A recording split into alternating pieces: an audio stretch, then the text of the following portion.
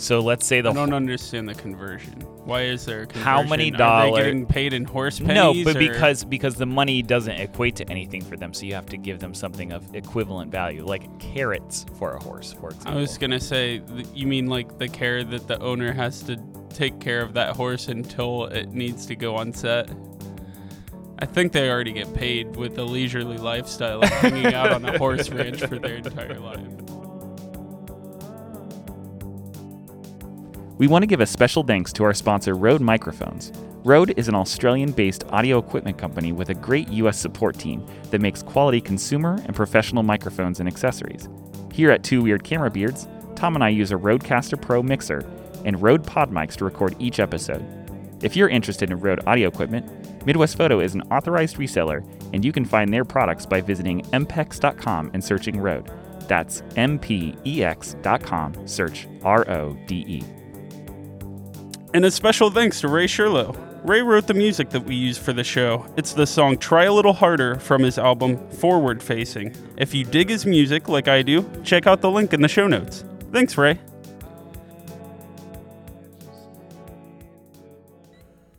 I'm just ragging on him now, Monty.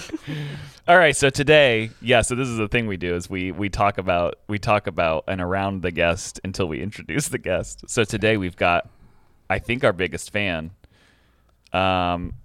He's not wearing his Two Weird Camera Beard shirt today because we haven't got it to him yet. Longtime listener, customer of the store, friend of ours, Mr. Monty Songpredith. Hey, thanks for having me. This is an honor. I being a longtime listener, I've always felt like, man, how come I'm not on that show? Yeah.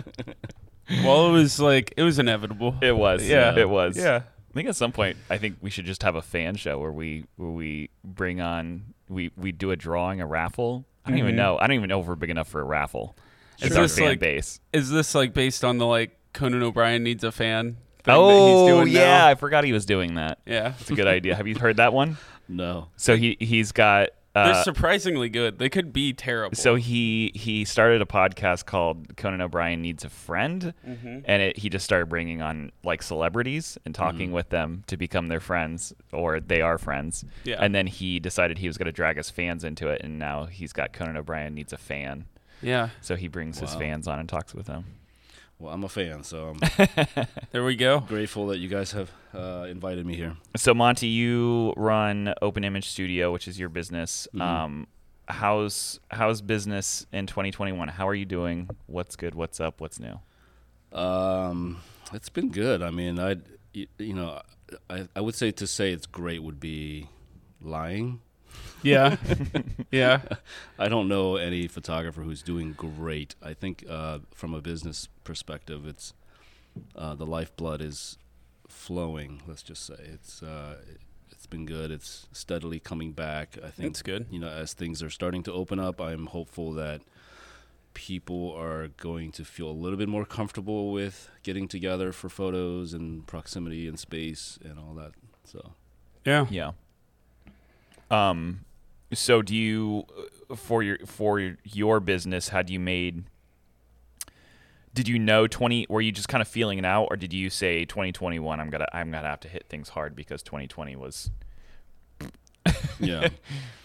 I'm a little bit of an anal asshole in a way, but I have a tendency to, as my therapist would say, I intellectualize a lot of the things. Yeah. And I'm a very logical person, so planning is a key factor in how I operate my life. I feel that. So, I very much feel that. I'm a big planner, everything has to have a time and a schedule and a space and a... Yeah. I mean, I have a calendar called my weekly roadmap, and that's where I mirror my actual activity calendar to make sure that it aligns with that. Huh. And if it doesn't, it's okay. It's not like it's a set in stone kind of thing. It's just I need that as a guide. Yeah. You know, what am I going to commit to at 7 a.m.? Mm-hmm. Yeah. And if something comes up, it's fine. Yeah. It's okay. It's how life rolls, and we just kind of roll with the punches. Yeah. But it helps almost me. like little goals along the week kind of thing. Yeah. Perspectives. Yeah. To kind of see where you are. So, for example, if I'm going to have a meeting, where should I schedule my meeting? Mm-hmm.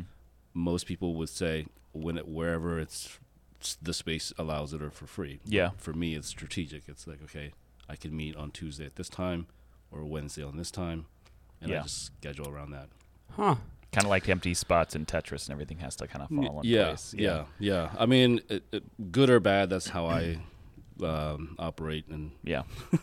So that seems really good for like photographers, though. Yeah. For like someone, especially if you're running your own small business and need to stay like that. Yeah. That seems. For sure. I did try that at one point where I tried to like kind of schedule out an entire week at a time. And it was in college.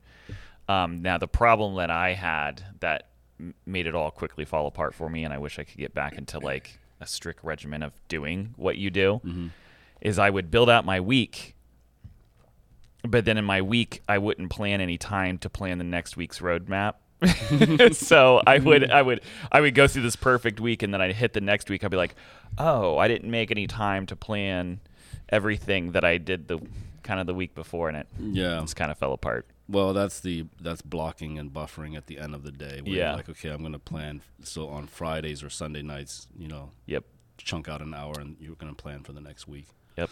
Yeah. So I guess that's to say I was okay for with the transition going into 2021. I don't have a plan as much as I'm a planner right now as far as like what am I going to do for 21. I'm just kind of feeling it out right now with staying in contact with my clients and connecting and reconnecting and offering services that I normally wouldn't do. Like, I'm dabbling in video, like video editing, and just doing things at maybe of a reduced rate. And we'll, I guess, maybe talk about that. But just letting them know that you are here to be a partner and extension of their team to just support them in whatever they need.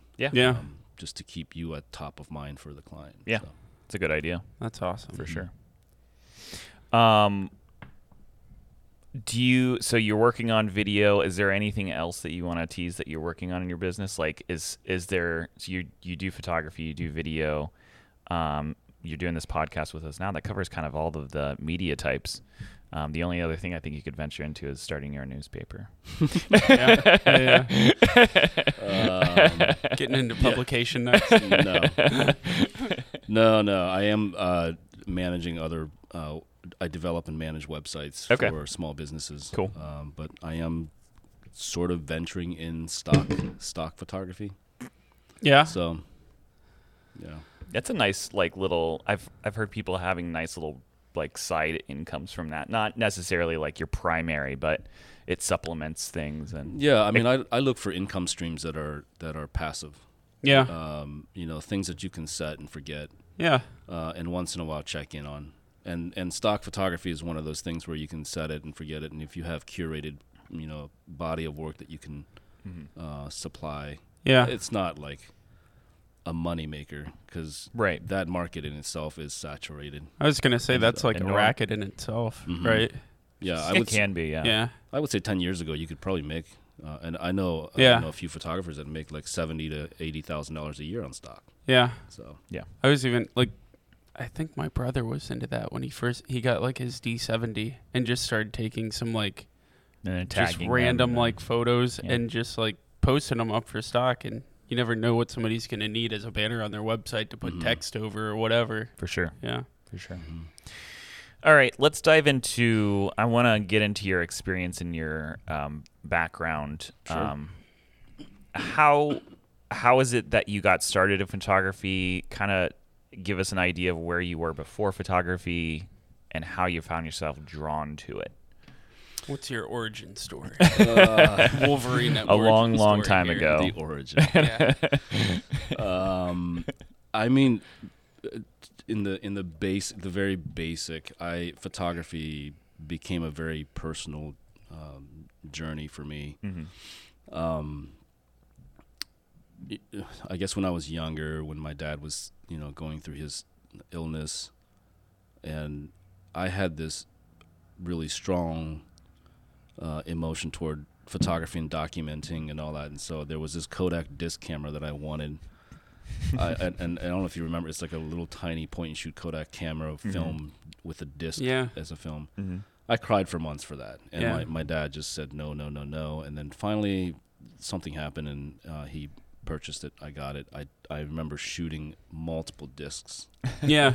of everything that I could capture and record. And then when he was dying, I actually took pictures of him as he was, Oh man. as he Wow. was dying. And I remember that looking back at these images, they truly are a return ticket to these moments. Yeah. Yeah. And I remember the power behind it. And, I think that that's what drives me, and that's my why. Yeah.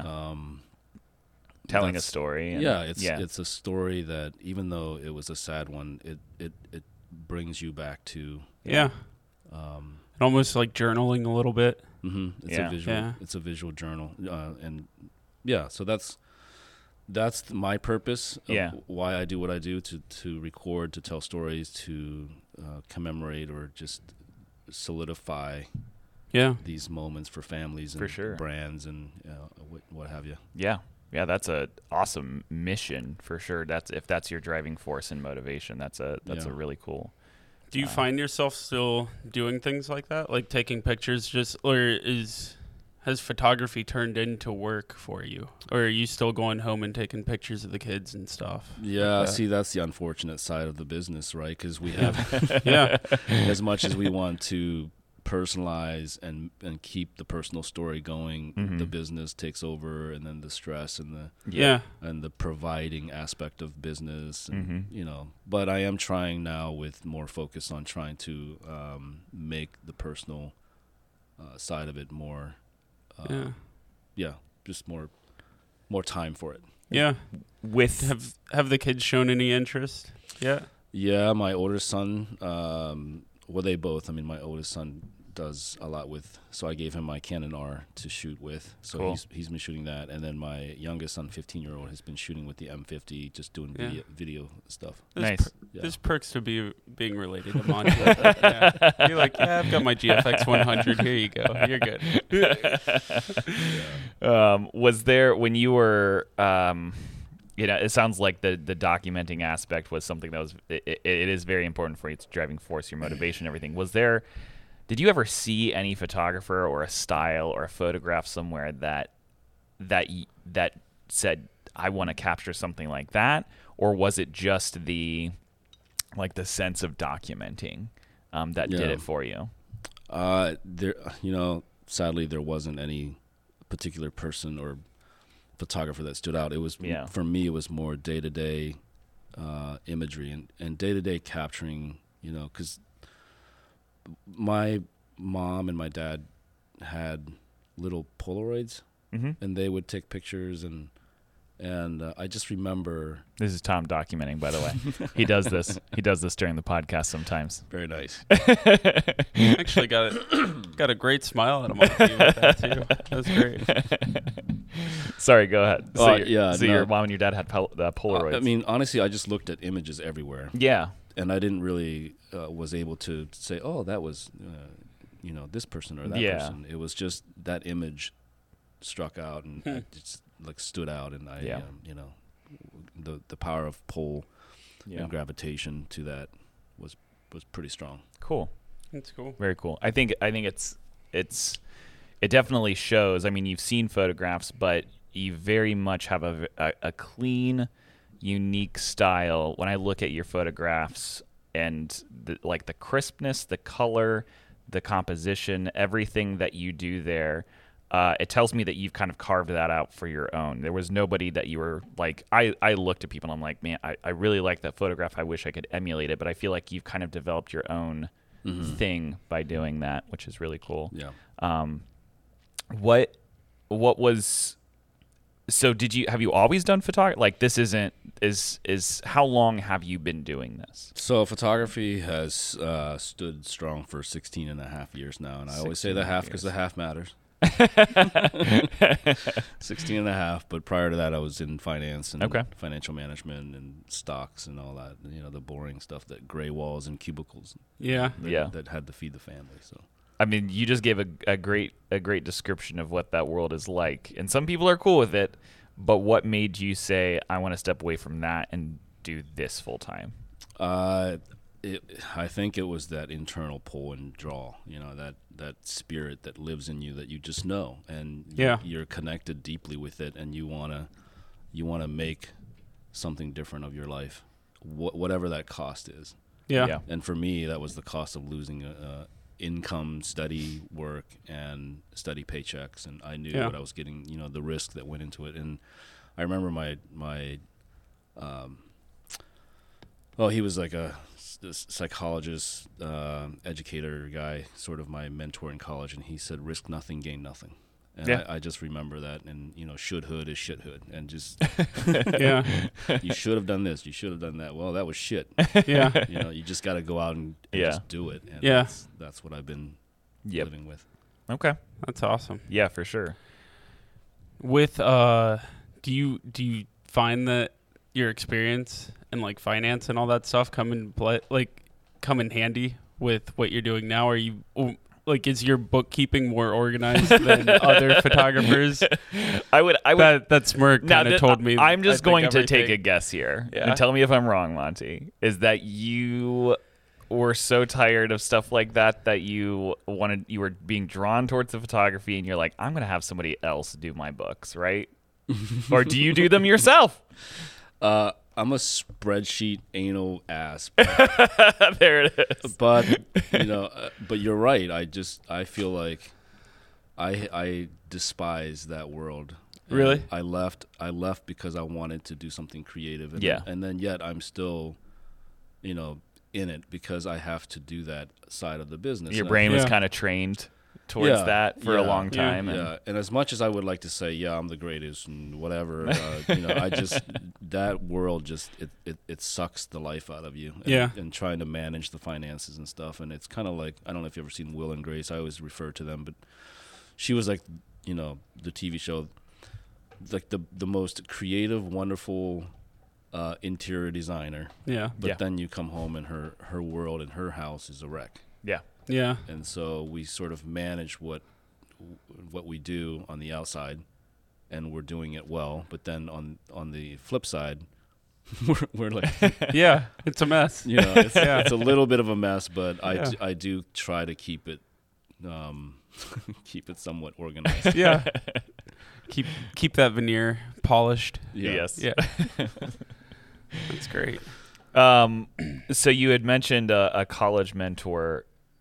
As it stands now, do you have like a photo mentor, or do you connect more with like the community and connect with people that, because I know you're a good friend of Sonny Jones that works here, and he's told me he connected you with Randy, and you guys are buddies. But so do you like gravitate towards somebody who's teaching you something, or do you connect more with that community? I tend to connect with community. Yeah. I mean, I've always said that, we are, the purpose here is to build a stronger, better community so that we we live life supported. And, so I guess, I don't have like a specific mentor, because like I look at you guys and I'm like, I could learn from you. I can learn. There's always something from someone that you can learn from. Yep. So I totally agree. So you had started in finance, you're now in photography. It was a shift. That's I mean, that's a dramatic shift in industry. Yeah. Do you see yourself staying in photography long term? Is that something that you've been enjoying enough over the last 16 and a half years that you'd stay? Yeah. I would say hard yes. Yeah. Probably not as from a like making money standpoint to like continue to make money off of photography, but I think I would say that maybe getting into coaching and educating and developing some sort of course or value added course to other photographers. Yeah. I mean, I think I know of a learning space that might host you for a class if you wanted to teach one. Yeah. There we go. That'd be great. I'd be honored. Yeah. We'll definitely have to talk after this about that then, because I've been thinking about that for a while. Where I'm like, because even Sonny's mentioned it, and I'm like, it's been on the kind of the back of my mind that I want to bring him in, and now that we're kind of doing more classes here.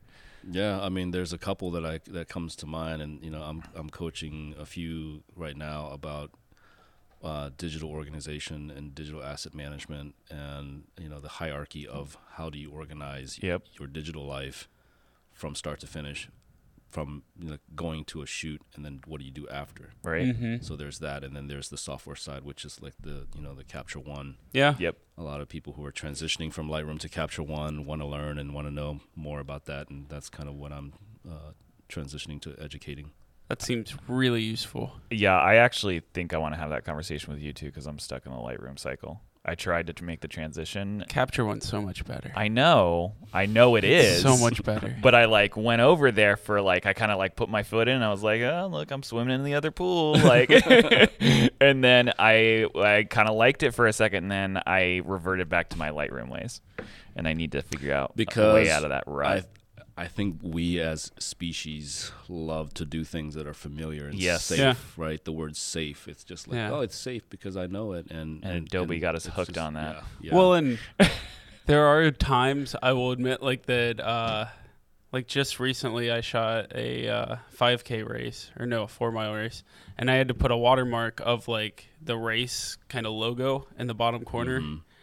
And it was 10 p.m. and I needed to get it done. I was like, I'm just doing it in Lightroom because I know how to do it in Lightroom right now. And Yeah. I haven't learned that yet in Capture One. So it's, yeah. There's definitely There are something to sometimes. be said about speed and efficiency and familiarity, because you want to just get the job done, and what can get it done quickly. So. Yeah. Yeah. That sounds great, though.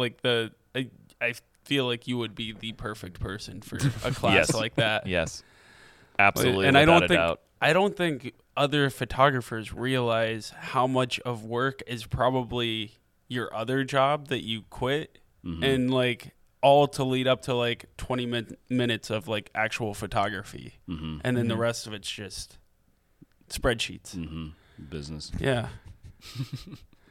Can I just back up a second and say that I really enjoyed the second ago where he was like, so I was shooting this 4-mile race. No, wait, it was a 5-mile race.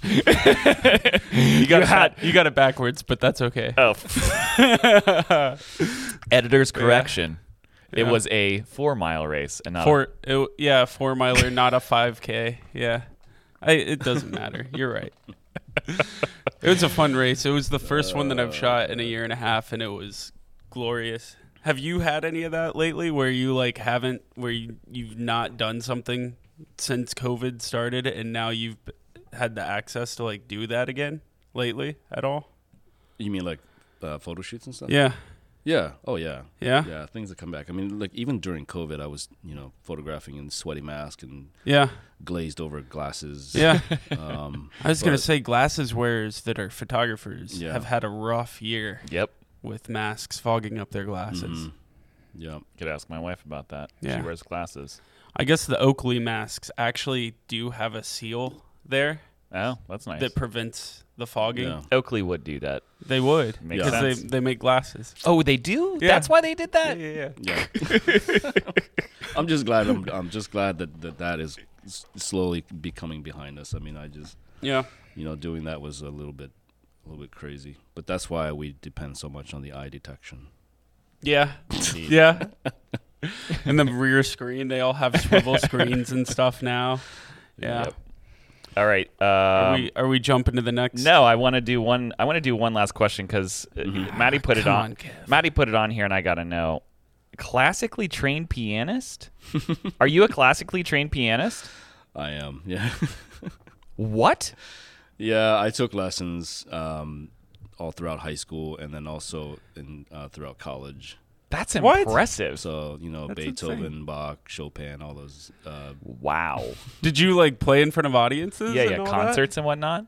Yes, I did. Is Yeah? somewhere on eBay? Can I find a concert ticket from a concert of yours? No, but you can you can actually probably Google piano music by Monty or something like that. Yeah. I released 3 CDs out there. What? So now it's just out there. Is it on That's iTunes? Can we buy it on crazy. iTunes? No, do you remember mp3.com? No. No. So, well, you guys might be too young. Is that I mean, I had is that Nap- the Winamp days and all that? There was a thing called Napster. Yeah.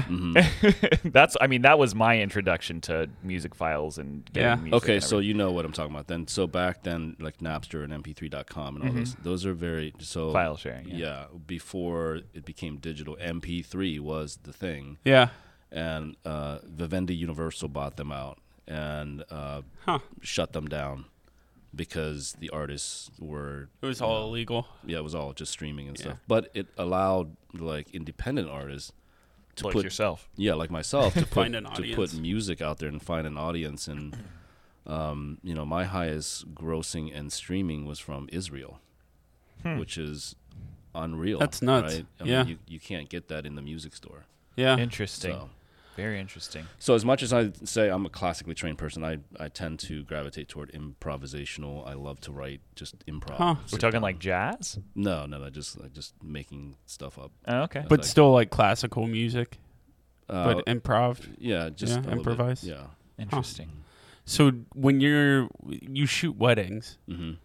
do you ever just bust it out? Like just get on the piano and just start like, ladies and gentlemen, our photographer. like, hold on, I'm gonna play something here real quick. No, but there is a strong pull every time I see a piano. I'm like, I have to test it out. It's like the hotel lobby. You're like, do I come down here at 2 a.m.? Mm-hmm. And just At some of those venues, they have incredible looking. I know nothing about pianos, but I mean, some of them, Yeah. they're insane. Yeah, the athletic club for one, they have a baby grand. Yeah. That sounds amazing. Yeah. wow. Did you ever play at like the piano bar like downtown in the Arena District? I forgot about the that Howling place. the Howling Moon or Or whatever. like The- Big Bang? the dueling pianos bar. Yeah. No, I Because didn't. like I know downstairs. another pretty, you probably know this photographer too, Rob McCormick. Mm-hmm. He plays too, and I guess that was his first gig, was playing at Oh, like wow. a piano bar, and then Wow. started doing photography. I was like, is there a thing where photographers should learn piano first and then to Yeah. become? Probably. Yeah. Yeah. I used to play out in coffee shops, but that's about it. Okay. And I gigged events and whatnot. So less like banging on the piano and more like making it sound like wonderful and Sound of Music and all that stuff. I'm gonna die if I go out on the internet and I find like there's like a alternate identity Monty that's like Duke Silver Yeah. from Parks and Rec. Yeah. No. He's just got a tux on. Like, yeah. No. All right, let's take a quick break before we get to our next section about lifestyle photography, which is why Monty is here. Cool.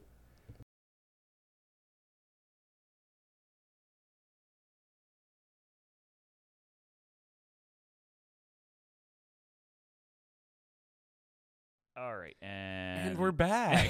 Thanks, Tom. You just wanted to. You're gonna want to do that every time, Welcome aren't to you? Thoughts with your thoughts. With what's Thoughts. our Parks and Rec reference there? Yeah. So Monty, we brought you here. We want to talk about lifestyle photography, which let's just start off on the basics. Do you define yourself as a lifestyle photographer? Do you've heard that term? It is a term that people use that would Pretty use loosely, and people would see your photography and describe it as lifestyle. But you could describe lifestyle as a lot of different things. But do you describe yourself as a lifestyle photographer? I struggle with that word Okay. just because I feel like it's just another buzzword. Okay. Yeah. And, lifestyle can mean a lot of things to a lot of people. Sure. Yeah. Do you struggle with that word, or do you struggle with just trying to define your work, though, too? I don't could see that that's the being thing is I difficult, don't. too. If I were to put one word on my work, it would be just freestyle. Okay. It's not lifestyle. It's just Yeah. I just flow and I shoot with more from the intentions of what I like, how I feel.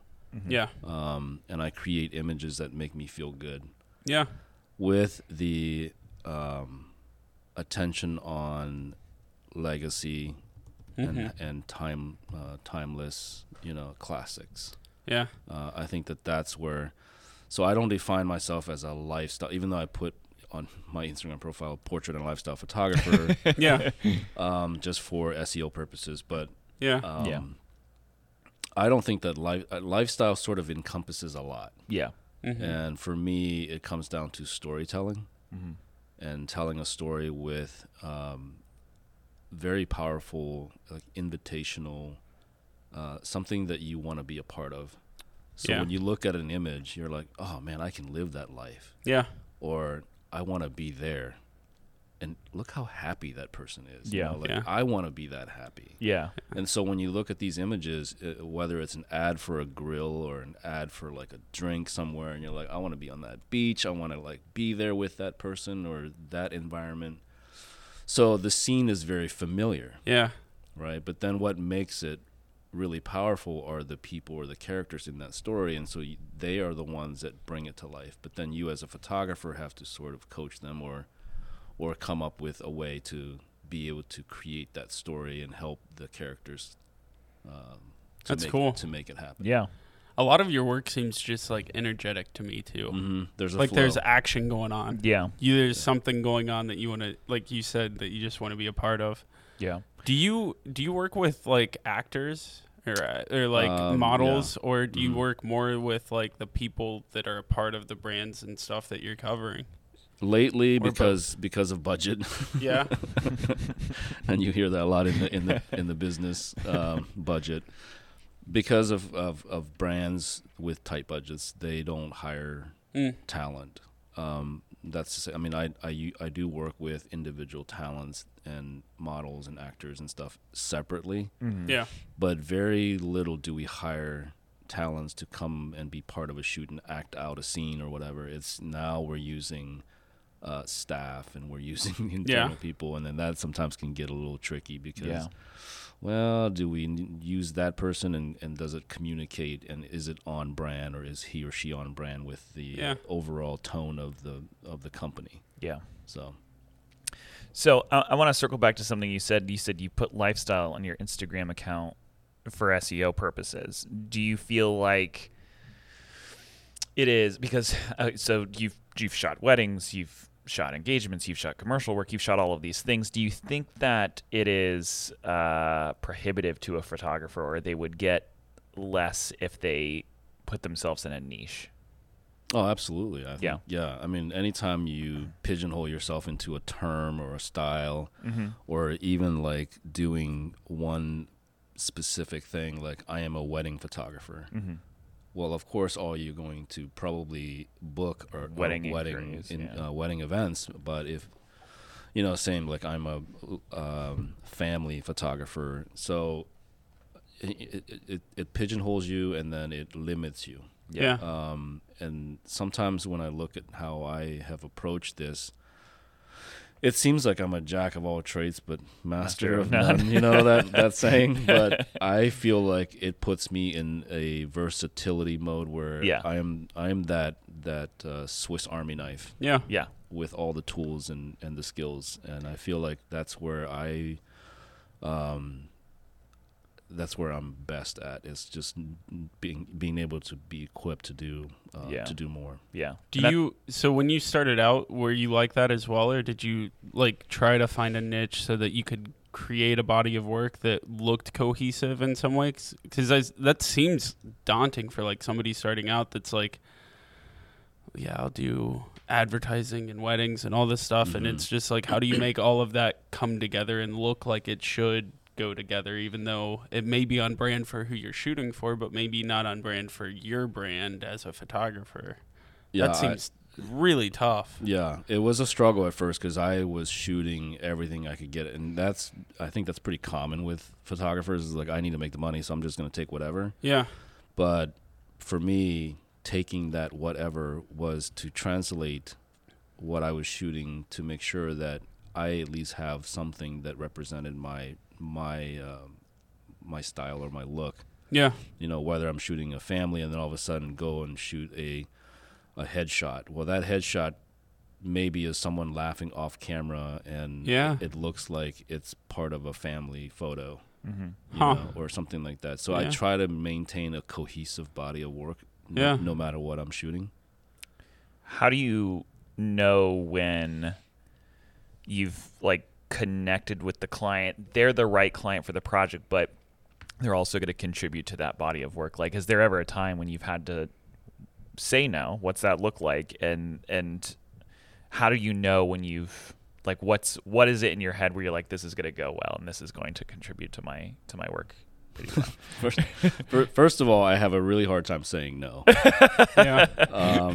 And I know that to a fault. But you know, when I know that the client's going to be good or the work's going to be right, there's a connection that happens on a human level, and I think that we can all relate to that. Like, we connect as human beings, and not as like a vendor or like someone you're just being hired to like bake a cake. Yeah. Yep. You have to know the person, you know, and you have to kind of touch on their hearts. Mm-hmm. And you have to also know that the purpose of the project or the shoot has meaning for you. Otherwise, you wouldn't take it. Yeah. And saying no, as much as saying no is hard, you kind of communicate through that and get through that and find out that, you know what, maybe I'm not the right person for this. Yeah. Yeah. That makes sense. How do you, when you're deciding on the work that you're taking in and that sort of thing, I know you do kind of, like we already talked about, a bunch of different types of work. Mm-hmm. And I know you do a lot of commercial work.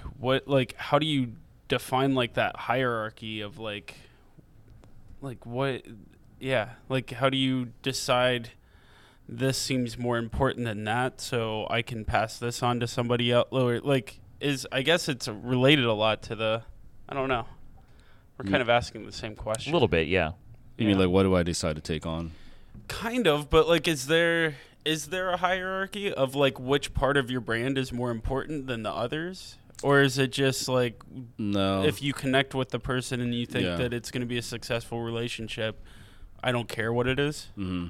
Okay. Yeah, I think it's more based on availability for me. Yeah. Interesting. If I am available and you come to me with a project that I connect with, whether from a heartfelt side or from a like an interesting side, or you know, I'm a curious person by nature. Yeah. And so my curiosity can sometimes get the best of me, but if you come to me with a project that I'm passionate about, and if there's even like no pay, I will take it on just because I believe in the project. Yeah. And that's also based on availability. And then now let's say I take that job, and then all of a sudden a commercial project comes like, hey, we got this job and we're going to pay you $50,000. I'm like, oh, fuck. Yeah. Can we move that back a couple months or something? You know, and then like, I'm not available because I took a personal passion project or whatever. But do you ever get frustrated with that, with the decision that you made previously or anything? Yeah. Because I mean, there have been times when I'm like, oh man, what am I going to do? You know. Yeah. But you work through those adversities and figure it out, and you just ask for some grace from the client who's you're collaborating with. Maybe there's some flexibility in changing the schedule or whatever. And hopefully, if you're doing it for free, that there would be more flexibility there, right? Yeah, but sometimes you got to be careful with that. You know, when you're donating or collaborating or the hashtag collab. Yeah, it's a fine line. Here. Yeah. I lost my thought. Never mind. I'm sorry. No, you're good. Before I want to talk about what a set looks like for you, or a shoot looks like for you. Before we get to that, though, I see this title here, and I'm curious where it comes from. If this is like self-appointed or someone told you this, Monty, the curator of smiles. Where'd that come from? It's funny because I was never big on titles. Because when I was working at Chase, JP Morgan Chase, it was all about titles. Everybody had to have a title. And SVP, trying to get that VP, corner EVP. office. Yeah, like the longer the better, and you can't pronounce it, and then you get acronyms behind it. Yeah. SVP, Fund Growth, Section A. Esquire. Parting planning. Esquire. Somebody a lawyer? Committee. Lawyers are here. Get the bankers out. But I've always been highly interested in art. And, when you go to museums or art shows or whatever, they're highly curated. Mm-hmm. Yeah. And only the best. Or in terms of, from the artist's perspective, the best are curated or whatever. But so I've been fascinated by the word curator, curation. Mm-hmm. And what we do essentially as photographers is, this happiness that you want to at least document or see. I mean, obviously there's some other stories behind things that are not happy, but yeah. So yeah, that's it. There's no really I just like curator of smiles. Yeah. It wasn't like CEO of smiles. Yeah. You will deliver to me a quota of 75 smiles a quarter. I mean, I think Monty can hit that. I'm sure. Yeah, I'm sure he could hit that number. I think we've already hit it this morning. All right. So now on to like the set and your studio. What does a work day look like? Is it normal for like Tom and I work at I work at 8 to 5. Tom works at whatever to whatever whenever the job starts to whenever job gets done. Because it doesn't get done. That's the problem. He just likes the mountain just shifts a little bit. He likes abusing himself with immense amounts of time of work. Mm-hmm. But what does a work day look like for you? Are there days that you decide to take off? Do you decide to start at a time, stop at a time? It sounds like you've got a pretty strict regimen with your like the roadmap of your week. What is a work day look like? It's all fragmented. I mean, honestly, like there's no.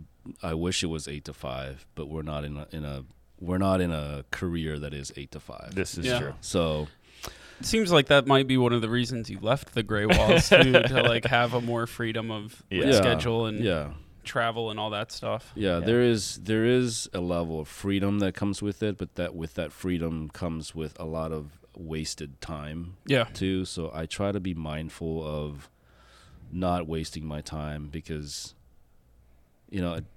this reminds me of a friend of mine who's an Australian motivational speaker. She said that we cannot control time. Time is always going to be time, right? Yes. But we're not in Tenet. But it's the attention to time. Yes, that we can control, and I try to be mindful of that, and have some sort of schedule, or my day to day is dependent on how many shoots do I have, or how many shoots did I do, and what am I editing. So it's like I am wearing all the hats. From just editor to retoucher to photographer, business manager, project manager, financier, all that stuff. Do you hire out a lot of that stuff too? No, you can't say no to it. That's the other. I think that was. I had a note here. It's like maybe that was another topic, but okay. I should learn to outsource. Yeah. What's on the inverse side of what Kevin asked? What's a day off look like for you? And this is going off the books or off the thing a little bit. So a day off, I don't think there is ever a day no? off. But wow. What's like if you're taking the day off and spending time with the family, like what do you guys like to do? Are you like a golfer or anything like that? Like I know a lot of I don't know. Well, I used to golf, but you know, time with family right now is it's a bit weird with COVID and all that. And my kids are older, and we all have different schedules, and it's without getting into too much of it, it's just it's also fragmented. We have to sort of ring that back around. Yeah. You take an evening to have some whiskey with Sonny or something, and so I mean, time off also is like me looking into what's next, and so I don't know how to turn it off yet. I go to Target and I'm looking at the photos on the walls. I'm like, oh, that's cool. Or if I'm taking a walk at Easton and I see an image and I'm like, ooh, I could like recreate that, but do it like this way or that way. And so my mind is always creating, or at least it's always sort of seeing. That's cool. So turning it off and having a day off, it's tough. It's kind of tough when you're a creative person. Yeah, I get that. Sometimes I get lost in a. This doesn't happen. I don't do that all the time, but sometimes I'll find myself not paying attention to a movie anymore. Like after I started understanding a lot more about video, I'll stop watching the movie and I'll start understanding what the camera operator is doing. And I'm like, oh wait, I'm trying to watch this movie. So, but I know how it is to get distracted. You don't walk through Target and say, man, their signage could use some work over here. Like, I mean, I could do that because I worked at Target at one point in my life. No, but the signage on the floor that you handle, whatever, Tom. Yeah. We're good. We're good here. So you have your own studio space. 400. Are you still at 400 West? Yeah, I'm still there. Cool. Yep. Still like that? I do. It's just I made a mistake of getting a space that's west-facing windows. So no sunlight, or just always diffused sunlight? No. So sunset. Wait a minute. Tom's all confused now. West, North. do the carry the 2. Yeah. All right. No, the light in there, because the windows are huge. Yeah. The light in there is great in the mornings, Yeah. but then like after about 2:00, forget about it. It's like flood of light. Okay. So I either have to put a block out or something to. But sometimes I've get been some able, V flats up or something. Yeah, I do need to get some V flats up there. But the thing is, sometimes I've gotten creative with the light because there's some shadows that come in and some harshness and those can be fun to play with. Yeah, so I've been doing some things with that. Yeah. Do you? That's cool. How often are you in studio versus on location? Lately, I think more than I should be. I'm shooting a lot in the studio, but then like I'm behind on the editing and stuff. So that's the outsourcing part. Yeah. that I need to learn how to. Yep. Do you try to edit? This is kind of a side question that has kind of to do with the set, but do you edit right after the shoot in studio, or do you let it simmer a second, take a rest, and then edit at home?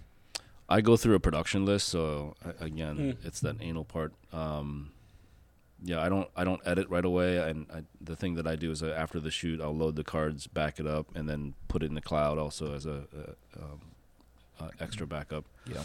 But I don't look at it right away, which is kind of weird because I'm excited about the shoot and I want to see it. And I want to like edit right away, but then I take a minute. It's kind of like when you edit for hours and hours on end. Mm-hmm. But when you take a break and come back and you're like, oh, that looks terrible. Mm-hmm. Yeah. You know. How often do you like edit a full batch and then come back to it the next morning and like kind of re-edit? Have you ever done that? Oh yeah. I feel like I catch myself doing that a lot because like usually like you're saying the first edit is just like why is everything so green? Mm-hmm. Like I need to back off on the like Yeah, it's eye strain. Yeah. Yeah, for sure.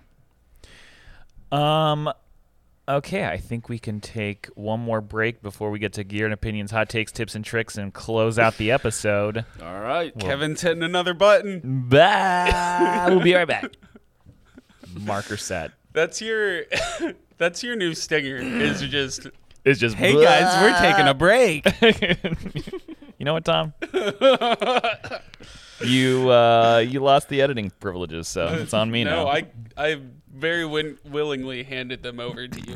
I noticed. Very willingly. Um. I'm gonna have a weekend again. So on this next section, do you want to do? I think I want to have Monty run through like what he what's his favorite to shoot, what he shoots, and then like something in terms of gear. Yeah, and then something on his wish list, and then Gear or subject? The gear. So I'd like to hear on this next section. I want to do instead of, because I feel like we could take up 15 whole minutes and we're already pushing it. I feel like a few of these gear and opinions things could just be lightning round. Yeah. And then do a hot take each. Yeah. And then do tips and tricks and close it out. Can I do... So I emailed my hot takes yesterday. Oh, did you? Because I was off on Friday. Okay.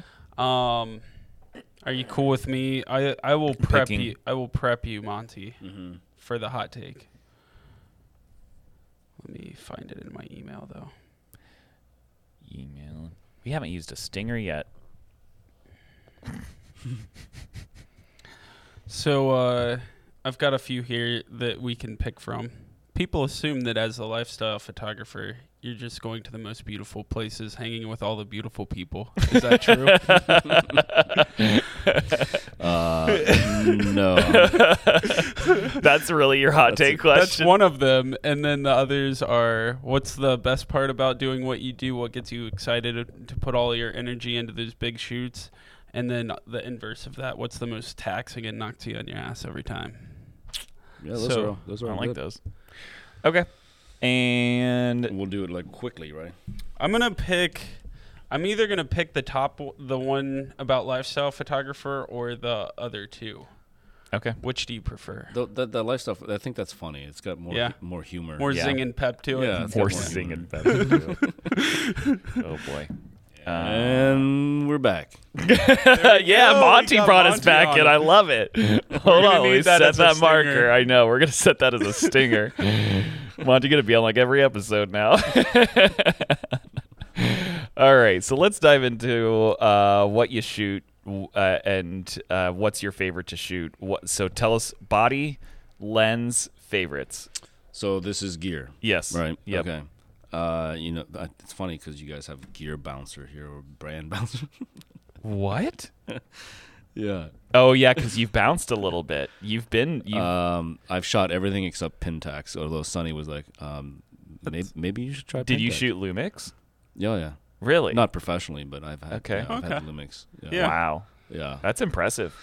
Yeah. So Canon, Nikon, Fuji, Sony, Lumix. Man, Wow. I feel like I've been around for a couple of those changes. I think that some of us here gauge how long we've been at Midwest Photo based on how many gear changes we've seen Monty. Yeah. No. I heard if you Oh. cut open one of his lenses, there's the number of rings is how many brands he's got. yeah.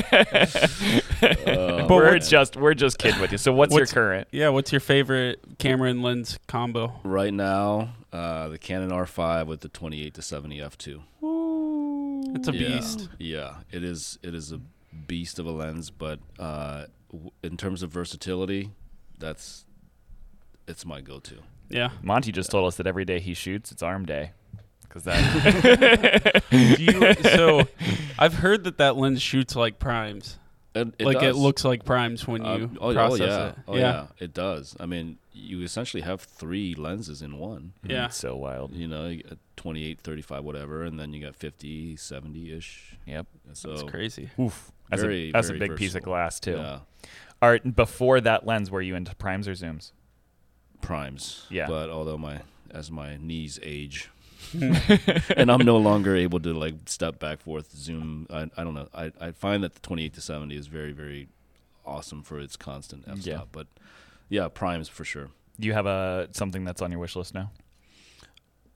I mean, I own pretty much You do own a lot. everything that I could possibly have as far as like what I need it for. Yeah. If I had a wish list, it'd be the Phase 1. Yeah. Okay. Yeah, All right. XF. Yeah. But You'd want to fuss with that? I guess you'd just shoot tethered to capture one all the time with it, right? yeah, but I mean, it's gotten so good that I don't. Yeah. I don't think you have to. I mean, if I were to make one like wish, I'd want my Contax 645 back with the 80. I was just gonna ask, is there anything in Yeah, like the that's- time that, and you'd probably want all the Fuji Pro 400H that you could get your hands on with it, right? Yeah. No, I actually more of a Portra guy. Yeah, Really? that's what's up. I'm surprised because everybody that I've talked to that's shot with the Contax is all about Pro 400H. I don't know if it's the lens coatings, but it seems like a lot of the, I don't know. It's not Yeah. it's not my style. I Yeah. mean, I love Jose Villa. He's actually one of my sort of. I look at his work and it's very ethereal and very Yeah. dreamy, and you have that pastel-y kind of thing. Yeah. But Everything looks like cotton candy and Yeah, rainbows yeah. and unicorns. Yeah. yeah, it's rainbows and unicorns. Yeah. But you know, and then there's digital photographers who try to mimic that look too, and it's gotten really close, but it's not my style. Yeah. I think 400H is definitely beautiful, but I prefer the Portra. Yeah. You know, the It's almost hit a contrast. wall at a certain point too, Mhm. with like that's just too identifiable of a look at this point. Yeah, and you start to look like everyone else. Yep. So All right, let's move into some hot takes. Tom's picked out a hot take question. I got a hot take question. Tom, you want to go first? You want me to go first? You want to go first? You want me to go first? I'll go since I'll go. Hit us with it. All right, Monty. So a lot of people think that lifestyle photographers are just going to beautiful places and shooting all of the beautiful people, Hashtag doing beautiful beautiful people. things. Is that true? No? I wish. Yeah, you're not always on a beautiful beach somewhere. No. Have you seen his Instagram? It's hashtag cash money, hashtag living the life. eating ramen noodles in the car, or Oh, man. some closet somewhere. Wet, soggy sandwich with My shifter is hanging on by gaffer tape. Yeah. Yeah. No, don't get me wrong. I mean, I've been to some really gorgeous locations and work with some amazing teams and people, but we're eating like through lunch, or we're like the soggy sandwich with lettuce that's wilted or whatever. Mm-hmm. It's like you do what you do because you love what you do. It's not what comes with it. And Yeah. there are benefits, but no, it's not all that. Yeah. All right. It's a good one. Hashtag, What's your hot hashtag take? living the life. Yeah. He's gonna start using that. Hashtag living the life. Yeah. Are you saying that Monty's gonna like slowly turn into Jean Ralphio? Like Entertainment 720. So here's mine. Oh boy. Here's mine. This is one that I was kind of thinking about. Have you ever had a job where the work is going to contribute to your portfolio? It's going to be a good payday, but you absolutely dread the client or the organization that you're working with. Oh man, You said you don't like saying no, and so I'm curious. Has there ever been a time where, and you don't have, obviously we're not going to have you out anybody here, but has there ever been a time where you're like, yeah, I don't like working with that person / organization or whatever, but you know what, this is going to be good for my portfolio or good for my bank account? I mean, with me having a hard time saying no, I think that my attitude toward that would be just take the job, Suck it up, do the best you can, shoot it like it's your dream job. yeah. Because you never know who that client knows. Yeah, that's true. And you never know how the experience is going to, be for them. But you want to leave with a good experience and a good vibe so that, hey, we worked with Monty, and even though they know maybe the project sucked or just was whatever, but they come out of that feeling like that was the best experience ever. Yeah. And so it's, it's not how you look, it's how you feel, right? So I like that. That's so. It's also very optimistic. Just Yes. looking for the good in everything. Yep. Hey, I try. Yeah. I like that. All right. Do you have any advice for somebody who might want to become a quote-unquote lifestyle photographer, or be in this kind of situation where they are, in your words, a freestyle photographer? Yeah, I think, I would encourage photographers who are looking into like lifestyle, if you want to, if we have to coin it, I just look at your everyday, look at what you're doing, look at what you're enjoying, and try to translate that into the work that you're doing, because it's all about that storytelling and telling it in a way that's inviting and making the familiar something more interesting. Yeah. And that could be like telling the story of your own family and documenting it in a way that showcases your family's authenticity and be genuine, and be you, and not change who you are and your character just because you want to like elevate yourself to some other space. Yeah. I would say just be true and be value, or bring value to what you do. Yeah. That's awesome. That's good advice. Yeah. Do you have any Facebook groups that you're part of, or any kind of clubs, organizations, anything that you locally that you might find helpful for new photographers out there? Yeah, I say build a community, whether it's on your own or network with people, and not just, if you're a photographer, don't just network with just photographers. Look, you make friends with designers and videographers and makeup artists and planners, and that is really good advice, because there's a lot of them, they just kind of they come to a camera store and they see other photographers and they talk with them, and it kind of just becomes maybe a little bit of an echo chamber. But if you as you're saying, connect with a planner, connect with maybe an art director, DJs. Yeah, and anybody that you can learn from, essentially, other than photography, because if you just stick with photographers, you're just going to either talk photography, and then you're not learning much because you already maybe know some of that stuff. And so I try to encourage people to like just reach out to other groups and other members. And the community online is great, you know, and Facebook, plenty of groups that you can search for. I mean, I belong to one, and I'm not sure if I can mention them, but I belong to one. But this group, we started back in 2007. Oh, wow. Yeah. And we had physical meetings once a month and all that stuff. Now it's sort of gravitated online, and we are a community of photographers who are there to encourage and to build the community to a stronger community. And it's almost like a loosely held like agency, from what I've heard. Like Yeah. you guys kind of pass work on to each other and stuff like that, and recommend each other for different work. That's it's a referral. I mean, it's a good referral kind of thing, and more than anything, it's a trust level. You know, we trust that if I send you somebody, they're going to be professional. Yep. You guys have all vetted each other, and nice. Very That's cool. I think I really like the thing that you said about not only surrounding yourself with photographers too, because it's just, we talk about it too much, I think, sometimes. Yeah. Just get out and do it. Go shoot some stuff. Yeah. Mm-hmm. Yeah. Yep. And if you work with like a makeup artist, he or she could be like, hey, I'm thinking about maybe doing this or that. Yeah. Or a designer that wants to design something and, you know. Collaborate. Yeah. Yeah. Hashtag collab. There we go. And that's another stinger. Did you get a button on there? Yeah, I'm going to do a stinger for that one too. There Hashtag collab. Any other parting advice you want to mention that we haven't asked about or touched on or anything like that? I don't think so. Cool. I mean, this has been fun. Yeah, hopefully for sure. It wasn't too boring for the No, listeners. absolutely not. I've had a blast. He had some awesome advice. Yeah. So Wealth of information.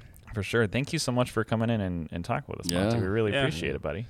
I appreciate it. I feel like at some point we're gonna have to do like an uncensored one with you and Randy together. Yeah, at some we point. bring in some whiskey. Oh my god, you two are hilarious. Watching the that'll shop. be for premium subscribers. Because there might be some offensiveness. Oh yeah, I don't doubt it. Yeah. Depending on your emotional sensitivity, or what we call emotional intelligence in psychology. That's the very like corporate way to say it. Yes. Yeah. Oh my goodness. Tom, do you have anything before we part ways with our? No, just thanks for coming in, Monty. Yeah. I appreciate you. I don't know. I've said this, I think, on previous podcasts, but I always look forward to seeing you in the shop. You always seem like you're in a good mood, and I don't know how you do that, but it's literally always good to see you. It's kind of like coming home. You have to sort of set other things aside. Yeah. Yeah. Whatever. Yeah. Well, you're great. I appreciate you. Thank you. I appreciate it. All right, guys, you can always listen to us on Apple Podcast, Google Podcast, Amazon Music, Spotify, Stitcher, SoundCloud, or wherever you listen to podcasts. You can find Monty on Instagram at Open Image Studio, or you can visit his website at openimagestudio.com. I get that all right, Monty? Oh, yeah. Perfect. Share your photos with us on Instagram at @2 Weird Camera Beards or at mpix_photo_video. You can also send us your images, questions, or anything else, praises, concerns, well wishes to 2 Weird Camera Beards at mpex.com. And after this short break, I will have our special. No, I'm just. And a special thanks to our magical, mystical, toes in the sand, marvelous. She's actually in Ohio right now. Yeah. Okay. Maddie O'Neill, thank you for setting all this up for us. And special thank you to the president of Midwest Photo, Moisha Applebaum, VP of Midwest Photo, Ken Lewis. Thank you guys for letting us hang out and shoot the breeze with awesome photographers here in Columbus. All right. We'll see you guys in 2 weeks. 2 weeks. 2 weeks. Because that's our next episode. Right around then. Yeah. All right. Bye. Bye.